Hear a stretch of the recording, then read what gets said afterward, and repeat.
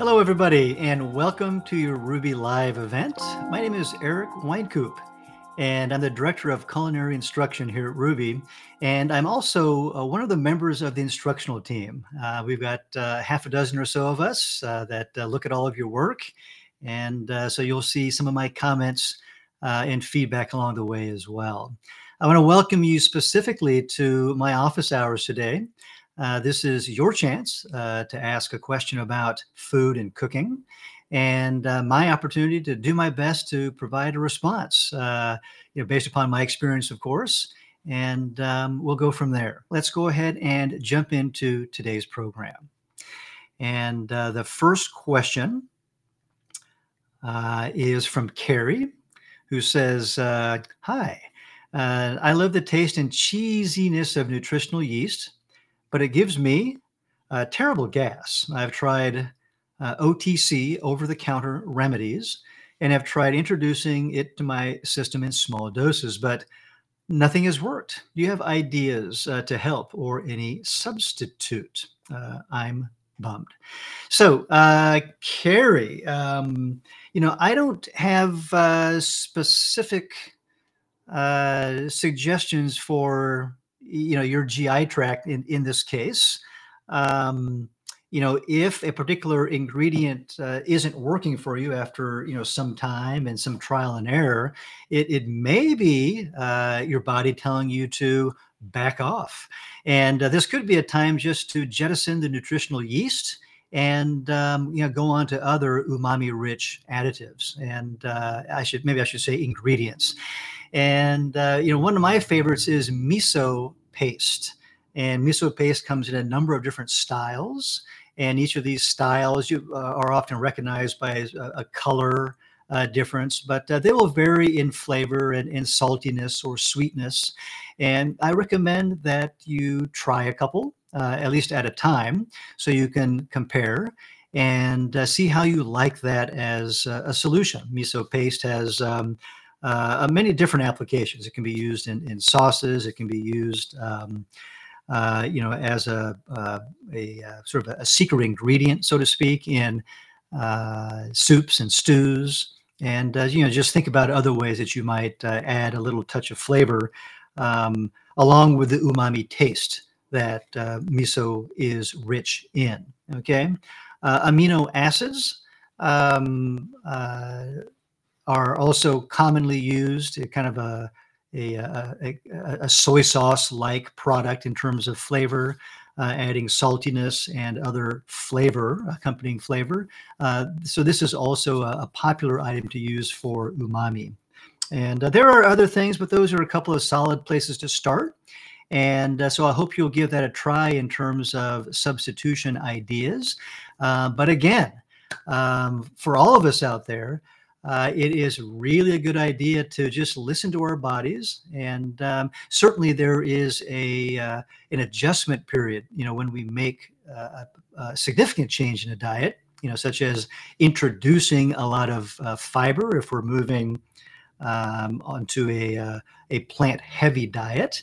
Our body requires some time to kind of get used to that. But if a single ingredient persists in its trouble, that it provides us, then it's probably a good time to just steer clear of that item. Thank you. All right, and the next question. This is from Patricia Juliana, who says, hello, Eric. I have no cooking experience at all, and I live in Mexico. All right, perhaps it's Patricia Juliana. Welcome from Mexico, one of my favorite places on the earth. And to continue, one of the dilemmas I am facing is the replacement of some ingredients in the recipes because some of them are difficult to obtain in Mexico, or the sizes of the product are very different. So this falls into this common category of questions that we get around ingredient substitutions. And, there are a lot of variables to consider. And, the first question that I ask myself, ask you to think about is, what is the function of the original ingredient in the recipe? And once we figure out what the function is, how it acts in the recipe, then we can think about ingredients that might be a suitable substitute, keeping in mind that sometimes an ingredient will be replaced or can be replaced by a single ingredient. But other times, multiple ingredients may be needed to replace a single ingredient in the original recipe. Again, just depending on the function or functions of the original ingredient. Okay. And then the second thing I want to mention is please keep in mind as we make alterations to recipes, whatever the change is, whether it is an ingredient itself, or a cooking temperature, or a cooking time, or a cooking method, that we should expect changes to the finished product. Okay, that's going to be a reasonable expectation. All right. Now, back to the heart of the question here. I'm going to suggest that you reach out to us if you have specific questions about our preparation. Reach out to us at support@ruby.com, and that'll give us a chance to address your question one-on-one, because there are often, different nuances that are unique to your setting that should be addressed. And that's going to be the best way to find, some common ground that allow you to make what you want to make, or allow you to make what you need to make while still fulfilling the requirements of an assignment that you might be submitting for us to critique. Okay.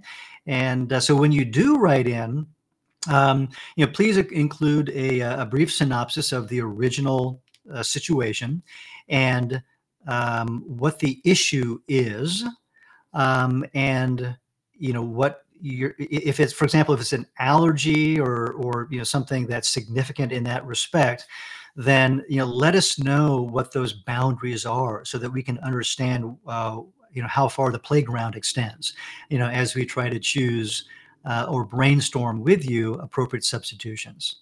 Okay. So I look forward to a message from you at support@ruby.com. Thank you. Okay. And then the next question, this is from Carlene, who writes, what is the best way to rinse small grains like amaranth and teff? Aha.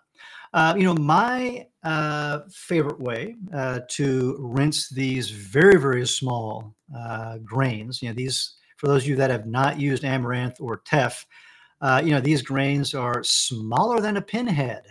And so they can very easily pass through many strainers that we might have in the kitchen. And we certainly don't want to be using a colander that has even larger holes. But my favorite way to rinse these small grains is to use cheesecloth. And if you take a colander or some reasonable size strainer and line it with cheesecloth, and I would recommend at least folding it in half for 2 layers, then you're going to capture what you need to, and maybe even more than that. Now give it a try and see if 2 or maybe even 3 layers is going to be the best answer. But nonetheless, cheesecloth is the way that I like to handle that. And then you can do your rinsing. You can pull the cheesecloth out of the colander or strainer, and then you can shake the water out or let it sit off to the side as you need to, and before opening it up into a bowl or a pan. And you'll need to gently sort of shake or pat the backside of the cheesecloth, or even rub the inside in order to loosen up some of those small grains that might adhere to the texture of the cheesecloth. Okay. If you're working with a relatively small quantity of these small grains, then consider even a coffee filter. And you can use, if you've got some sort of a harder plastic, or whatever the material is, but a harder container to hold that coffee filter, that is convenient as well. Then you can just put your grains inside, run some water over it as you need to, let that run through, and then pull the filter out with the grains, and then transfer that to your cooking vessel. Okay, so those are a couple of suggestions, and I would imagine that something in there will fit your situation. Thank you. And let's see, next up, we've got a tilapia question from John, and or it could be a beurre blanc question. All right, John says, I recently attempted to cook tilapia with a pink peppercorn beurre blanc sauce. Aha, so that sounds like one of the Ruby recipes. The result was quite underwhelming. I suspect my challenge had to do with forming the emulsion. The sauce never took on a dark tan opaque quality. Any technique hints? Okay. So let's talk a little bit about the beurre blanc and the emulsion that is the backbone, right? The really the technique at the base of that particular sauce. And first of all, as you put your liquids into the pan, whatever it is, wine of some sort is typical. It could be another type of wine. Sometimes a fortified wine like vermouth may be used. Sometimes the addition of vinegar is used, and you're getting flavor as well as acidity. Okay, at this point, and that's going to be reduced with some sort of an aromatic. In the classical Euro-American kitchen, shallots have tended to be the preferred aromatic at this stage of a beurre blanc, and or a butter sauce, right, as it's sometimes called in American English anyway. And so at this point, the contents of the pan should be reduced. The liquid needs to be reduced considerably. Now, it depends on the overall quantity that we're starting with and the quantity that we're going to produce in terms of the finished sauce. But I think for some of these smaller recipes in our library that would probably serve say 4 or so people, we're talking about a quarter cup or so of wine, maybe a little additional vinegar. And so the quantity is pretty small. We're going to reduce that to something, in the realm of a couple of teaspoons of liquid in the pan. Okay. Now, some of this is going to depend upon the size of the pan that you use. All right. And you want some moisture in the pan, but we want to intensify the flavor at that point in this initial stage, and then keeping the contents warm. So moderately low heat is often going to be fine. We're going to add cold butter, and it's usually going to come in the form of chunks that we have prepared. Okay, they could be smaller pieces as well, but oftentimes they're about the size of that first joint of your thumb.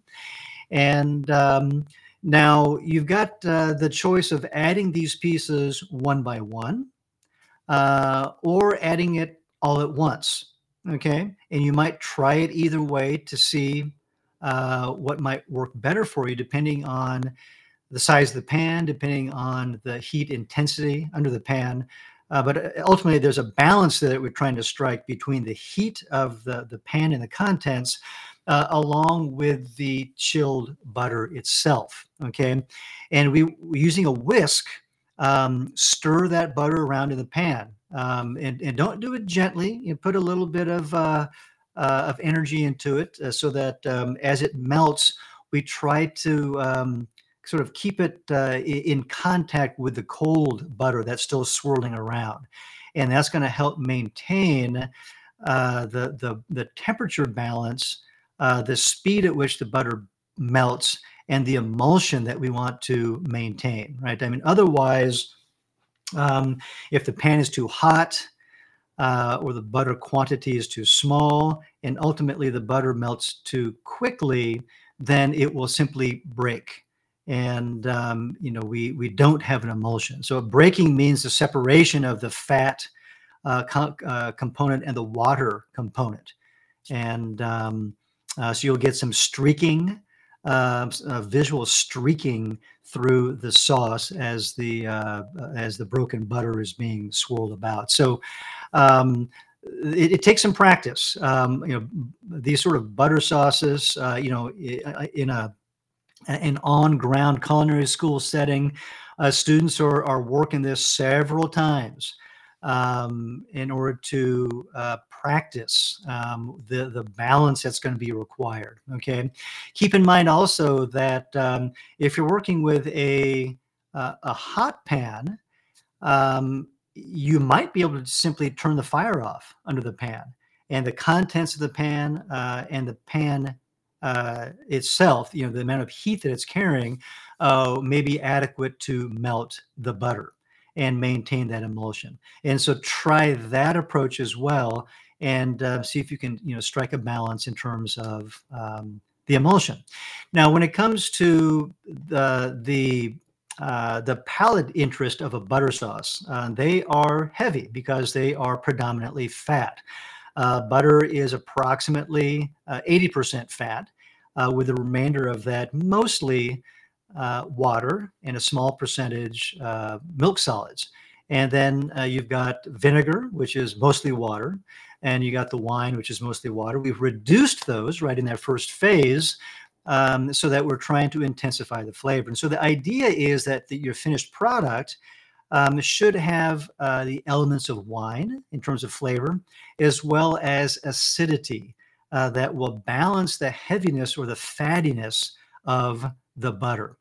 And so if you're not getting that, then you consider adjusting at the end, primarily the acidity.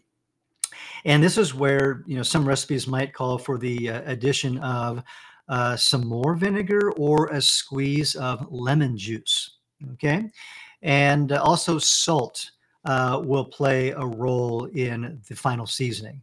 So generally speaking, in cooking, when it comes to final seasoning of anything, we usually talk about salt and acidity. And acidity can come from different sources, whether it's vinegar or a citrus fruit like lime or lemon or something else. There's tamarind and kokum and other souring agents. But keep in mind that salt and acidity will be your friends, I should say, when it comes to the final balancing of a dish. Okay.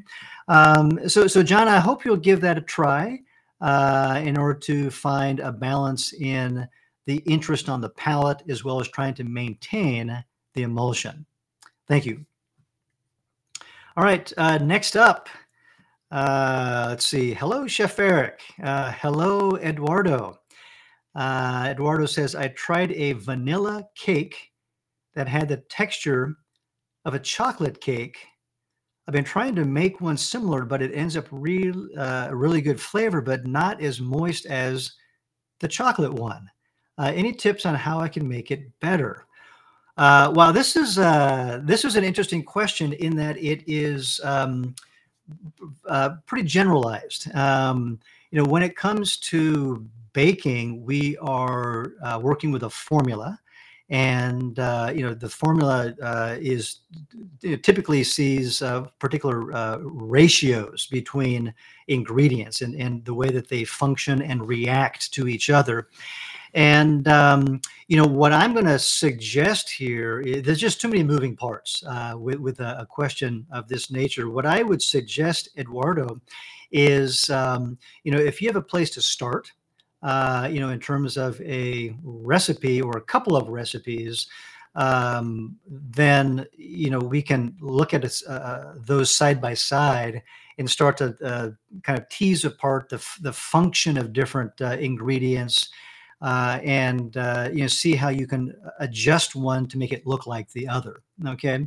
Now, in terms of moisture in a cake, generally it's going to be oil content. Okay.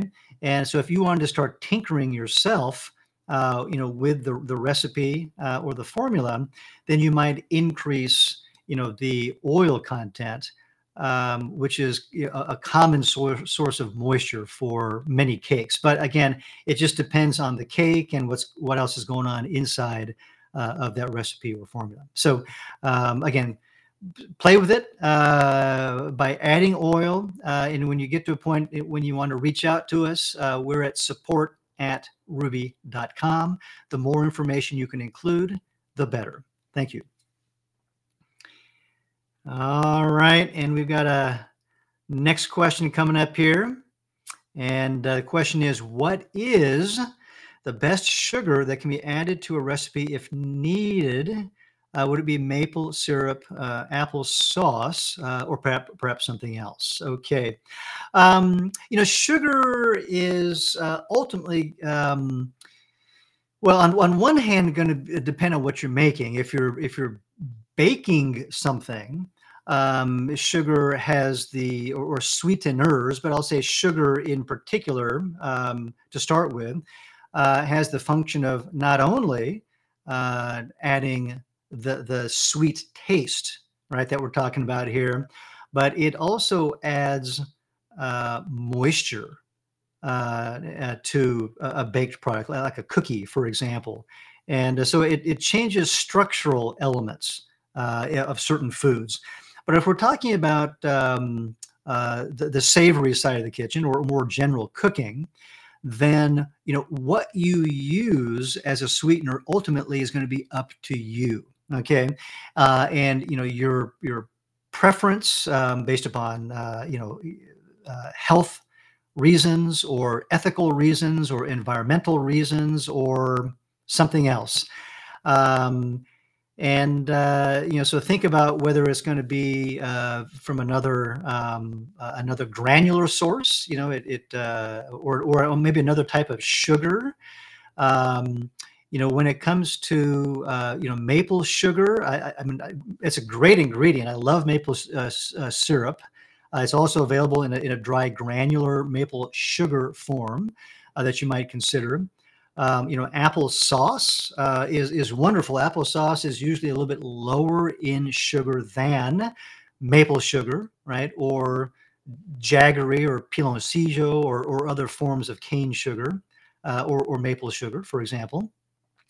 But apple sauce can provide great moisture to an item, along with the fiber, right, which is of course beneficial for our health. Your suggestions are fantastic. Would recommend that you try these different ideas, these different products in whatever it is that you're making to see what you like best. Okay, to see that the sugar level, the color that it imparts, the additional flavor in addition to the taste that it imparts, as well as how it might change the texture, especially in the case of baked goods. Okay. Um, so experiment. I always recommend that cooks have a notepad and a pen or pencil in the kitchen to take notes along the way, so that as you make changes the next time around, right, you can start from there and have fun with the process. Cooking ultimately is going to be based in large part on your experimentation and your trial and error, so to speak. You're tinkering with recipes and learning as you go. Okay, that's a huge part of the learning curve in the kitchen. A small percentage of it, in my opinion, is going to come from the textbook, right, or other outside resources. And so I encourage you to have some fun with it. Thank you. So Tina's response is yes for baking. I wanted to use the healthiest. Yeah. So as I just mentioned, uh, applesauce works really as well as other fruit purees. It could be date or fig or apricot or something else. You have a choice between using fresh fruit purees or more flavor and sugar intense dry fruit purees. And so try them both ways. I would, in the case of apple sauce or other fresh fruit purees, they add a lot of moisture, which can be a good thing or it can really disrupt a finished product. So there's going to be some trial and error there if you want to simply start by omitting a granular sugar and substituting it with a very wet applesauce. Or I would suggest that you might even take a look for recipes that from the beginning have already been tested and call for applesauce as ingredients. Okay, because ultimately the recipe or the formula that you're starting with will need to be tested and rewritten to accommodate this very different ingredient that you're talking about. Okay, but you have the potential of using any kind of a sweetener that you choose. Okay, you'll just need to readjust the recipe accordingly. Thank you. All right, and next up, can you please explain the different sections of the refrigerator, what they're for, and where we should store different types of food? I have open shelves, two bins, and a pull-out drawer. Okay, so um, I'll take this. I think with a couple of different approaches, and the first one is the drawers. Well, let me back up and start with something even more basic, and that is the refrigerator as a big box. Okay, fundamentally extracts moisture from the environment, and so this is why we will see um, high moisture items like a bell pepper, for example, will start to develop wrinkles on its skin after just a day in the refrigerator. And this is because the refrigerator is extracting the moisture and dehydrating the foods. Okay. And so the drawers can be used to add some protection to the foods and to control the humidity. All right. And, when it comes to items that have thin skin, and, I think about celery, English cucumbers come to mind. These can benefit from a drawer with a high humidity setting. And sometimes there's a drawer that's dedicated to high humidity, which means it's sealed or has very little ventilation. Sometimes there's going to be some sort of an adjustment flap that will open and close ventilation holes. And if you close those up, it becomes a high humidity setting, and you can slow down the dehydration of some of these items. And bell peppers could be a part of that as well. Now there are other things that can go in a low humidity setting. If you were to open the ventilation holes or flap, maybe it's peaches, maybe it's apricots. Things that are allowed to breathe a little bit more. Some trial and error, of course, is going to be necessary for this. Another thing to consider is, many fruits, like apples and peaches and apricots and melons, bananas, emit a gas called ethylene, and ethylene is a hormone that hastens ripening. And I think the first thing to mention here is to avoid the placement of these high ethylene emitting items, usually fruits, is examples of which I just mentioned, next to items that are sensitive to ethylene. And generally speaking, food items that are sensitive to ethylene are green colored vegetables. And so any of those, so chlorophyll, is going to be a part of that story. But any of your leafy greens, your herbs are going to be more sensitive. And what happens is that their ripening or maturation is hastened, and they can rot faster. Okay, so it shortens their shelf life if they're placed in close proximity with these high ethylene emitters. Okay, now at least in my kitchen, the typical high ethylene emitting fruits, avocados and bananas and apples and melons, for example, are kept outside of the refrigerator typically. which is a good thing. So they can just air out and not disrupt things around them. But do keep that in mind if you happen to store these things in the refrigerator. Okay. Um, Now, another thing to consider is how we might wrap or further protect the items that go into the refrigerator.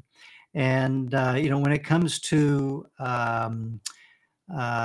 herbs, a head a bunch of celery comes to mind. Even bell peppers that will dry out pretty quickly. I like to protect these things with a kitchen towel. And, I usually use a damp towel, okay, in order to, number one, protect the product from the moisture that's being drawn out by the refrigerator box, right, itself, and then at the same time to introduce a little bit of moisture up close to that product. Okay. Now you can use paper or cloth towels. Cloth towels will typically hold moisture for longer, so do consider that. I find that in particular herbs that are more delicate can benefit from this sort of protection. When it comes to the most delicate herbs, cilantro comes to mind. And, one way to store those is upright in a small amount of water, just like you would a bouquet of flowers. And so that's one thing to consider. Now, other things to keep in mind here are going to be purchasing, which is the step one, right, in this big story. Think about how much you purchase relative to the frequency of purchases. Okay. Certainly if we buy a lot of product at once and we shop less frequently, then the product is going to have more opportunity to lose quality in the refrigerator. Okay. And so if you're able to adjust your purchasing cycle, that also fits into this question of how we use a refrigerator. Okay. Now, otherwise, keep in mind that in the refrigerator, your spaces farthest back away from the door are going to be the coldest. And so items that would benefit from the coldest temperatures, should be stored toward the back of the refrigerator. Items that might be eaten quickest or are maybe a little bit more flexible in terms of their durability can come out toward the front. Items that are highly perishable, should go toward the back where it's going to be coldest in the refrigerator. The refrigerator door is one of the warmer places in the refrigerator because each time you open the refrigerator door, that space on the door itself is going to make some contact with the warmer ambient air outside the refrigerator. And so the shelf life of perishable goods tends to be shorter. This is why condiments, many of which are high in vinegars and sugars and salts, which are natural preservatives, do well in the kitchen door. Okay. And so those are things to consider. I mean, otherwise, organize the refrigerator so that you can see things, that you can reach things conveniently, and that you're apt to, use things effectively in terms of their life cycle.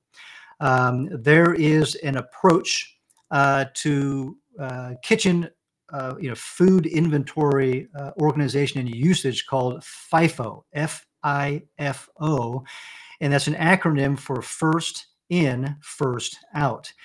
Because food is perishable, it is typically best to consume the products that we purchased first. So that hence the first in item is going to be the first out item. So keep FIFO in mind. In fact, my next dog is going to be named FIFO. All right, on to the next question. Thank you. Jane says, is using a plastic shoebox a good option for storing greens? I thought the picture from the refrigerator reset project showed using a shoe tote. I like the idea, but wondered if there would be concerns for health, BPA leaching. How do you store greens? Some sort of a plastic box is certainly a good way to protect greens, as I just talked about. It can be a shoe box. It can be a more food-specific container that you can, find online at some of the restaurant.com sort of vendors. And many of these are going to be vendors that sell to the commercial, restaurant trade, where it's customary to use plastic containers to store food in the refrigerator. Yeah, consider those sort of extra measures. Even within a plastic container, it is often good to wrap items, in paper towels or a damp cloth towel for extra protection. In terms of BPA, just look at the product and find something that's going to be satisfactory for you. Okay. And how do I store greens? I use the crisper drawers. I will use towels, as I've talked about, for added protection. And then I also just try to buy quantities that are small enough that I work through them with minimal risk of real noticeable degradation. Okay. And so all of those measures, I think, need to come together as we manage our food inventory that's highly perishable. Thank you. Hello, Teresa. I don't have a specific question at this time, but will appreciate hearing the responses to questions from others. However, I would be very interested in hearing more about the topic listed, RE, how to turn passion for cooking into profit. Okay. So yeah, this is a fun question, fun topic, and it's a broad one as well. Generally speaking, okay, I'm going to say, think about your hobbies, your other interests that can intersect with cooking of some sort, and the idea of monetizing that. It could be food that you cook to feed other people, such as a full meal in a cafe or small restaurant setting. It could be a single product, like a hot sauce that you bottle and you sell retail, or it could be something that you don't cook and sell at all, but rather something like food photography, or it might be food styling for a photographer who does food photography. And so there's some different approaches, but it will just depend upon your interest in the food world, and how they intersect, I guess, your interest in food. All right. Um, you know, when it comes to starting a business of any sort, I am a big fan of working up, producing, writing out a business plan so that you are confronted with many topics, questions, issues, and possible conundrums that you can work through on paper before you're actually faced with those things in a setting where you risk losing lots of money very quickly. Okay. And one place for these sorts of resources is the SCORE organization, which is a subgroup of the U.S. Small Business Administration. And their website is score.org, which you'll see on your screen. Okay. And they've got resources and also people available to help you through some of these business startup questions. Thank you. Okay. And let's see. So Sandra is asking, sorry, did I miss something? Oh, no, not at all. We're just getting started. I thought we are not using oil in our recipes. Whole food plant-based SOS. So SOS is salt, oil, sugar, as in no salt, oil, sugar in their added forms. Would you have any suggestions to make a cake fluffy other than oil in regards to a question earlier on? Um, let's see here. So I thought we're not using oil in our recipes. It depends on your approach. Okay, so yeah, in our forks over knives course, there is certainly a suggestion that you consider what it would be like, in your life if you omitted added fat, um, and as well as sugar, oil, and salt. And some people are choosing to take that more aggressive approach to address health concerns. Others are just trying to dip their toe in the water, so to speak, to see if they can do it, because it's a big change for many people. Excuse me, just a moment.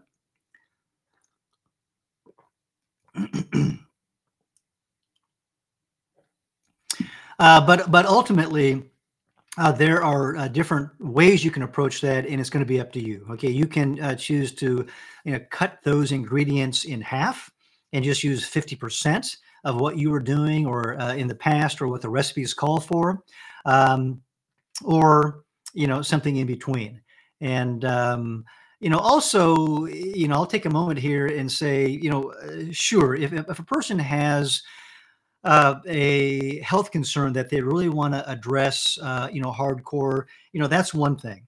Go for it. I encourage you to do that. And, but on the other hand, when it comes to cooking and eating food, I hope that generally we can do it in a way that's balanced, and find an approach that is going to still maintain the joy of cooking, the joy of eating in your daily life, as well as in the lives of those around you that you might be cooking for. Okay. And then when it comes to making a cake fluffy, oil will certainly add moisture to a cake, but oil will also add density to a cake because oil itself is very heavy. Now, when it comes to a lighter cake, and this is going to be true of batters in general, so it could be pancakes for breakfast as well. Consider increasing the leavening agent. And very often we're using baking powder, in the formula, and just try increasing that and see what you come up with. Um, and that would be a first easiest, I think, place to start. You can also introduce air through meringue if you're using egg whites, or aquafaba if you're using just plant-based sources. Okay, and aquafaba is bean water, and aquafaba is very commonly taken from the can of canned beans, that liquid that's in there. Um, or you can use the liquid from beans that you cook at home, but generally speaking, the concentration is less. In other words, there's a higher water content in the water, the aquafaba at home, in which case you can reduce it on the stovetop to concentrate all the starches and proteins and things in that water. And then you can mix it. You can whisk it just as you would regular meringue. And then that can be folded into a batter. And then you can move forth with your preparation. So those are a couple of ideas for you to try. Thank you. All right. So Sarah says, which stove do you prefer for cooking, electric or gas, and why? For me, it doesn't matter. Uh, you know, um, it's just a matter of getting used to what you have. At home right now, I've got gas. I have, I may have an opportunity to cook with on electric coils once in a while. In the past, when I was cooking in commercial kitchens, I cooked in both on both gas and commercial electric ranges, and you can cook equally well on either one. It's just a matter of getting used to using that particular equipment. Okay. Um, Now, there are discussions these days about the detrimental effects of a gas range.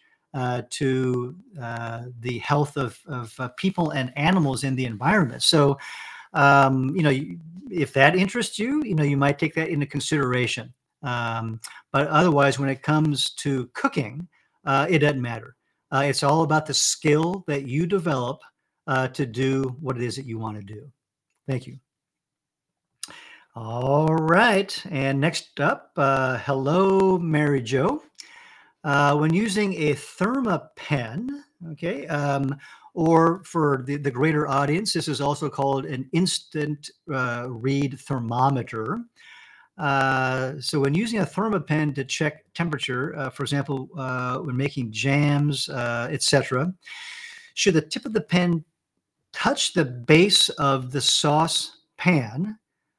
Just a note to say the feature you've added to get the answer to a question, to a particular question directly is very useful. Excellent.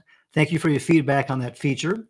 And regarding the Insta-Read thermometer, these convenient pocket thermometers, um, ideally, no, it would not make contact with the pan itself, in which case we're going to get the influence of the pan temperature.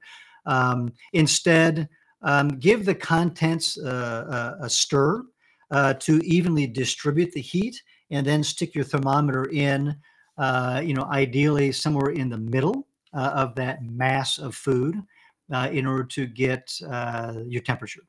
Okay, and as you look at the stem of the thermometer, very often that last maybe centimeter or so has some sort of a little different diameter, looks a little bit different. And that's going to be where you want to have that whole thing submerged, ideally. If you're using an analog instant read thermometer, as you look at the stem, um, somewhere up toward the middle of the stem, maybe a third of the way up or so, you'll see a little divot, a very small little divot in the stem.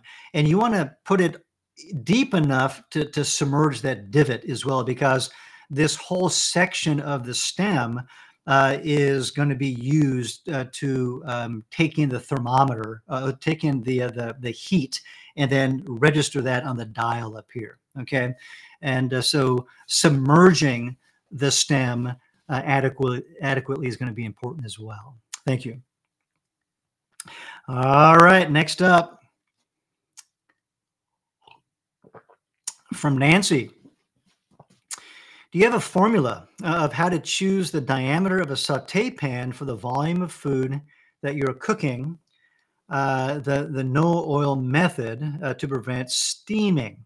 Okay, so when looking for new alloys and designs in saute pans, what should we be looking for?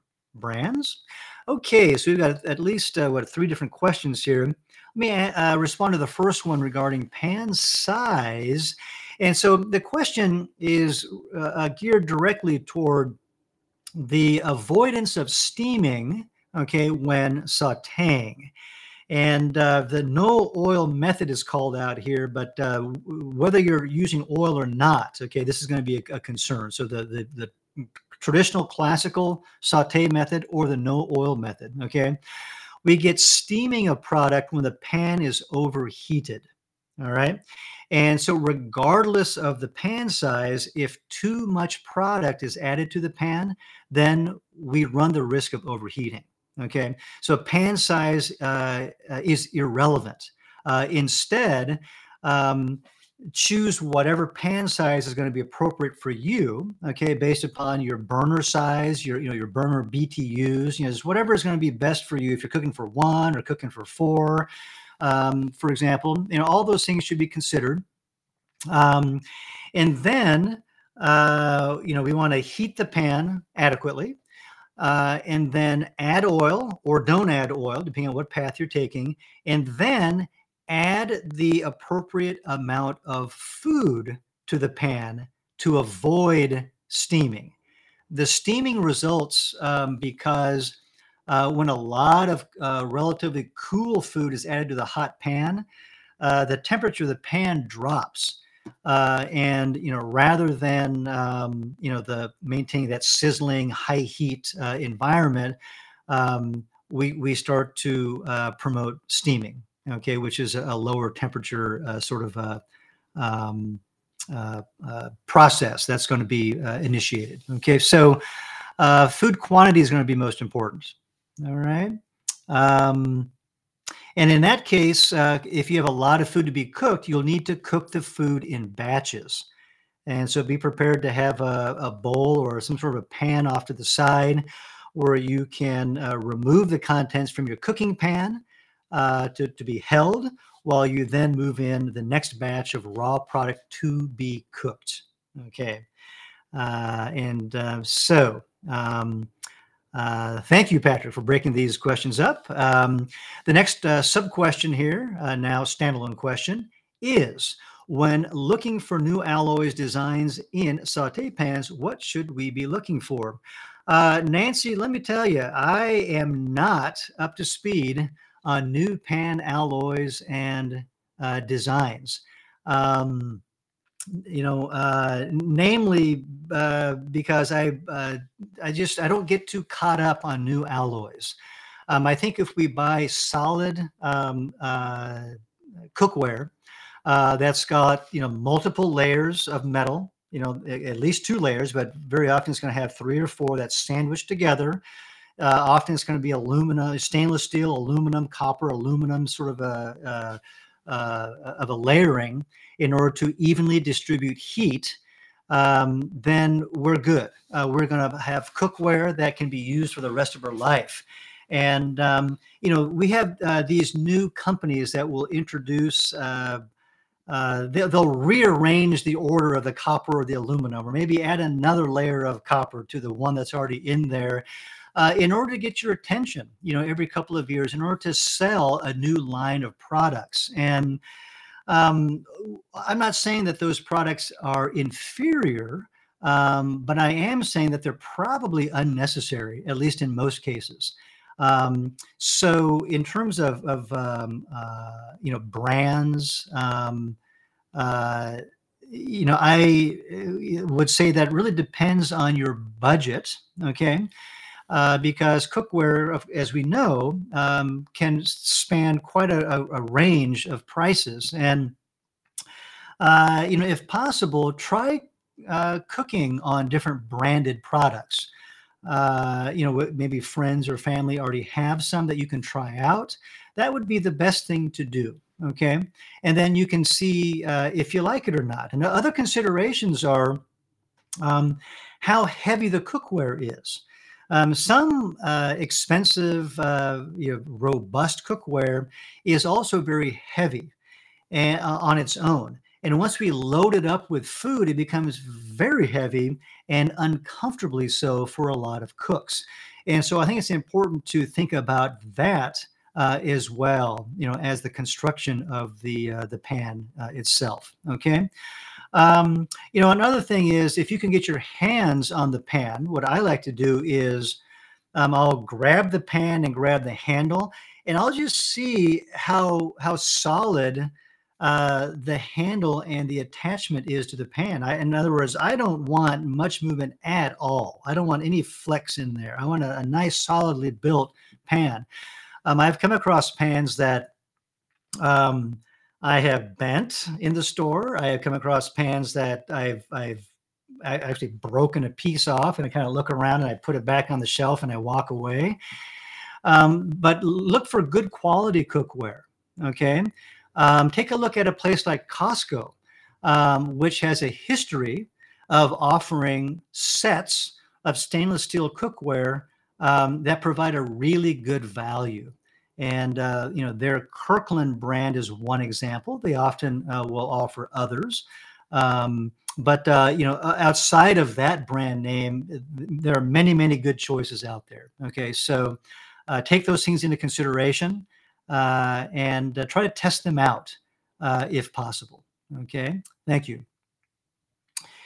All right, moving on here. The next question. What would be the benefit of having an air fryer? I noticed a number of FOK recipes use them. And is there a formula for using the oven instead? Example, time and temperature.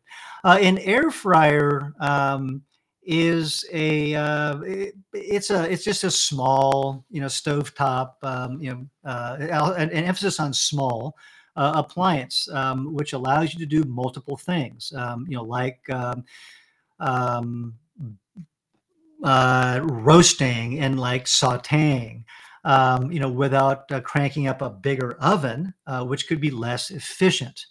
So when it comes to especially smaller quantities, some of these smaller stove, or I should say countertop appliances, whether it's an air fryer, or a kind of a toaster oven, appliance, these things can be really efficiently used. And once you learn to use them, you can produce some beautiful meals out of these small appliances. And so it's all about developing your skills in cooking and your knowledge around food handling and practicing the use of these appliances. Um, in terms of a formula that translates to an oven, I don't have a particular formula. You might check online to see if anyone else does. I would also suspect that if you do find, someone's formula, that you're still going to have to do some practice in your own kitchen based upon your own style of cooking to see how one appliance translates to the other. Okay. And again, this is where I recommend taking notes and compiling your own customized cooking guide for you and your kitchen. That's what I do, and it works really well. All right. Thank you. All right. Another question from Nancy. I have spent a lifetime collecting interesting cookbooks for SAD, right? SAD, the Standard American Diet. Now, whole food, plant based.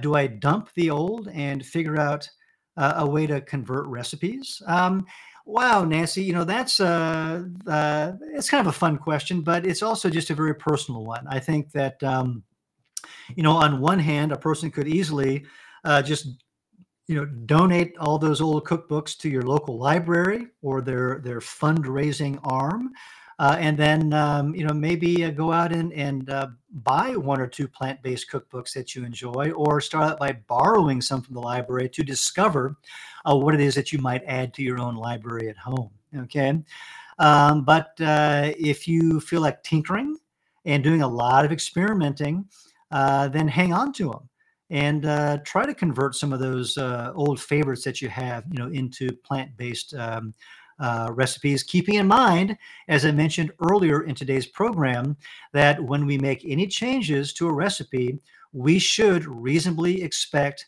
the finished product to be different. So that's going to be color, it's going to be smell, it's going to be texture, it's going to be all these aspects of food, okay, that have the potential to change. But take it either way, I think either way could be quite fulfilling. All right, thank you. And Karen says, how do you pronounce the Rouxbe word?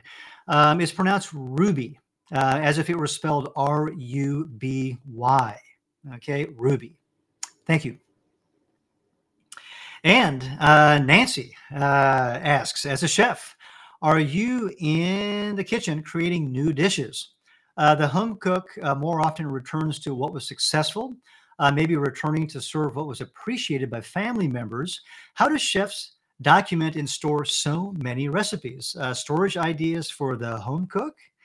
As a chef, are you in the kitchen creating new recipes? Yeah, I mean, when I cook, I'm usually cooking impromptu, just based upon what's in the inventory and what I feel like, or what I have been inspired by.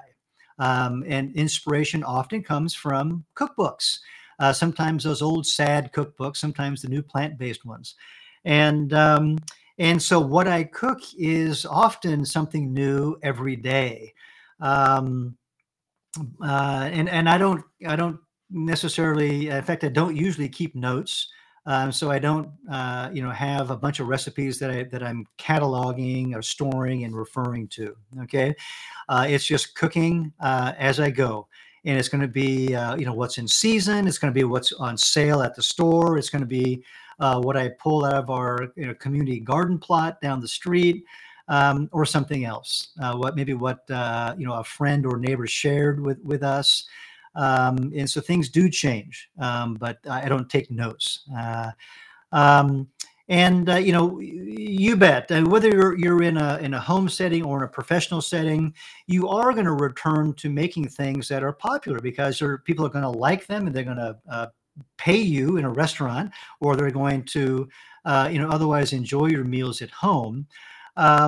So often we're going to find a preparation or a recipe that we like, and then we will make variations of that, right? By changing an ingredient here, an ingredient there. Maybe some of the herbs and spices will change in order to take the flavor profile into one region or a different region around the world. And so in that way, we are creating a new dish, but on a common platform or a common theme. And you can, have a half a dozen different recipes, but then create dozens and dozens of different dishes from that. Okay. And so, in this sense, what we're doing, Nancy, is we're taking a recipe as a starting point, right, as a point of inspiration. And then we're understanding the cooking methods and the ancillary techniques that are at the basis of that recipe. And then we're just looking at that foundation of methods and techniques, and we're creating all these other variations from that foundation. Okay. And that is the way of cooking. And that is what we emphasize here at Ruby. Okay. And I want to, mention that, we do have a lot of recipes in our library, and all of our courses have plenty of practice recipes that are included, but they're only practice recipes. Okay. They're only there to sort of guide you down this path of practicing your methods, cooking methods, and techniques, with the idea that one of these days you will finally take off, and fly on your own, and not have to refer to recipes, at least for the most part. Okay, when it comes to perhaps baking, right, where formulas are used, sure, it's important to stick to those formulas, and so we might refer to those on a regular basis. But otherwise, when it comes to cooking, you're on your own, and you're going to enjoy the freedom that comes with learning how to cook. Thank you. Let's see. Hello, Bettina. Do you recommend cooking with an air fryer? Do you have a specific one you could recommend for two people? Too many choices and options online can make decisions a bit difficult. Aha. I have used an air fryer a number of times. I have checked it out from my local library. And do I recommend it? I think it's quite fine. If there is a compelling reason why you want, a stovetop, or I'm sorry, a countertop appliance, then go for it. But otherwise, if you've got other equipment that does that, like a broiler or an oven or a toaster oven or something like that, then that's quite fine to use as well. As I mentioned, it's just a matter of getting used to what it is that you have, developing the skills and the food handling knowledge around what you have, unless there's a compelling reason to shift to some different technology. Okay. As for brands and specific models, no, I don't have any suggestions. But what I do suggest is that for any sort of an equipment or tool purchase, that you go online and look for reviews from two sources: consumers, right, the end user consumer, and professionals, to get their opinion on whatever. And then read through those, the commentary, in order to figure out what features, pluses and minuses, are going to be most meaningful to you. Okay. Don't necessarily just grab a 5-star rating and run with it. In fact, I avoid the 5-star ratings and I drill down to the 1, 2, and 3-star ratings because that's where the more interesting commentary lies. I want to know what the issues are with this air fryer. In case those same issues are going to be meaningful to me as the cook. On the other hand, if the air fryer is getting 5-star ratings and everything goes well, then it's probably going to go well for me too. Okay, so take that approach when you read reviews, and critically choose what sort of equipment, appliance or tool that you might introduce to your kitchen. Thank you. All right, and we have Jane, who asks, I recently purchased ingredients for a bean salad and no bake brownie that I made for distributing food samples. I struggle converting quantities. I have purchased both too much and not enough. Do you recommend a tool to help me with this?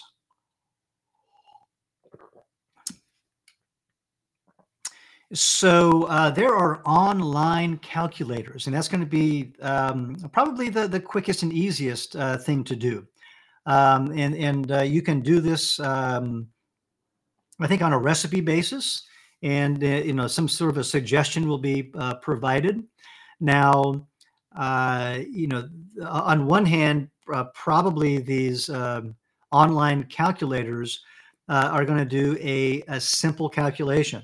For example, if you want to increase it by 5x, they're going to multiply the quantity by 5. This software is going to do that. That's a starting point, but often simplistic because when it comes to very pungent ingredients, spices come to mind. We can do that for small changes, like going from a given recipe to maybe a 2-time or maybe a 3-time increase, a 3x increase. But when we start to really ramp it up to like 5 or 10 times, spices often the intensity starts to increase exponentially, and then things get out of balance. And so there's a point when we start to need to do recipe testing ourselves in order to adjust some of those most pungent ingredients. Okay, and salt, would be an example of that as well. Keep those things in mind. Try an online calculator, which can work for all the basics. Okay, beans and grains and carrots and onions, for example. But know that you'll need to do some customization on some of these pungent ingredients. And then part of it also depends on the service size, right? The individual service size. The original, recipe might call for an 8-ounce service size, but if you only want to serve 4-ounce service size, once you ramp it up, then you have to make that additional adjustment, okay, in your calculation, okay. And if hopefully that's helpful. If you have additional questions, please reach out to us at support@ruby.com. Thank you. And hey, look at this. Another question from Nancy, who says, is there a useful book as a reference for substitutions in sad recipes that you recommend? I don't have a title off the top of my head. Now, when it comes to baking, there are a number of references that I've seen online. So you might just do a search and check out some of those because, again, the function of the ingredient becomes more critical in the baking context. And keep in mind, very often that when we remove an item like eggs, which are very magical because they fulfill a number of different functions in a single ingredient, in a plant-based kitchen, we're talking about introducing multiple ingredients to replace that one item. And so take a look at some of the information that's out there in order to understand that process. When it comes to the savory kitchen and removing an animal-based fat or dairy or something, it's often very simple because there are equivalents in the plant-based world. Okay, now they will taste different. They might look different. So you'll need to make some adjustments along the way, but that's usually an easier adjustment to make. All right, thank you. And then the last one from Leanne today, the question reads, I recently made the Dijon potato recipe as practice. However, my family did not like the Dijon vinaigrette as they are not fans of vinegar. What could I use to replace the rice vinegar? Um, so the vinegar is added as a souring agent. There's some flavor attached to it as well, but primarily as a souring agent to stand up against the other heavier ingredients in the final preparation, meaning the potatoes in this case. So, think about other souring agents that your family does like, and you suggest lemon juice, which is an excellent choice. You might even consider cutting back on the vinegar if that's an option, with your family. But other citrus juices, can be there. Lime juice. So you might consider mixing orange juice and lemon juice in order to find something that's got a little bit less acidity, a little bit more sweetness. And you're bound to find something in there, okay, that would be satisfying. You can even mix vinegar and a citrus juice. Okay, so all of these are possibilities as you kind of navigate your way through the cooking experience, and at the same time, deepen your knowledge and broaden your skill set. All right, thank you. And this brings us to the end of our program today. I want to thank you all for joining me. I hope you found some insights in our discussions today amongst the excellent questions that were asked. And just a friendly reminder, if you have follow-up questions, please reach out to us at support@rouxbe.com. And until we meet again, happy cooking to each one of you. Thank you.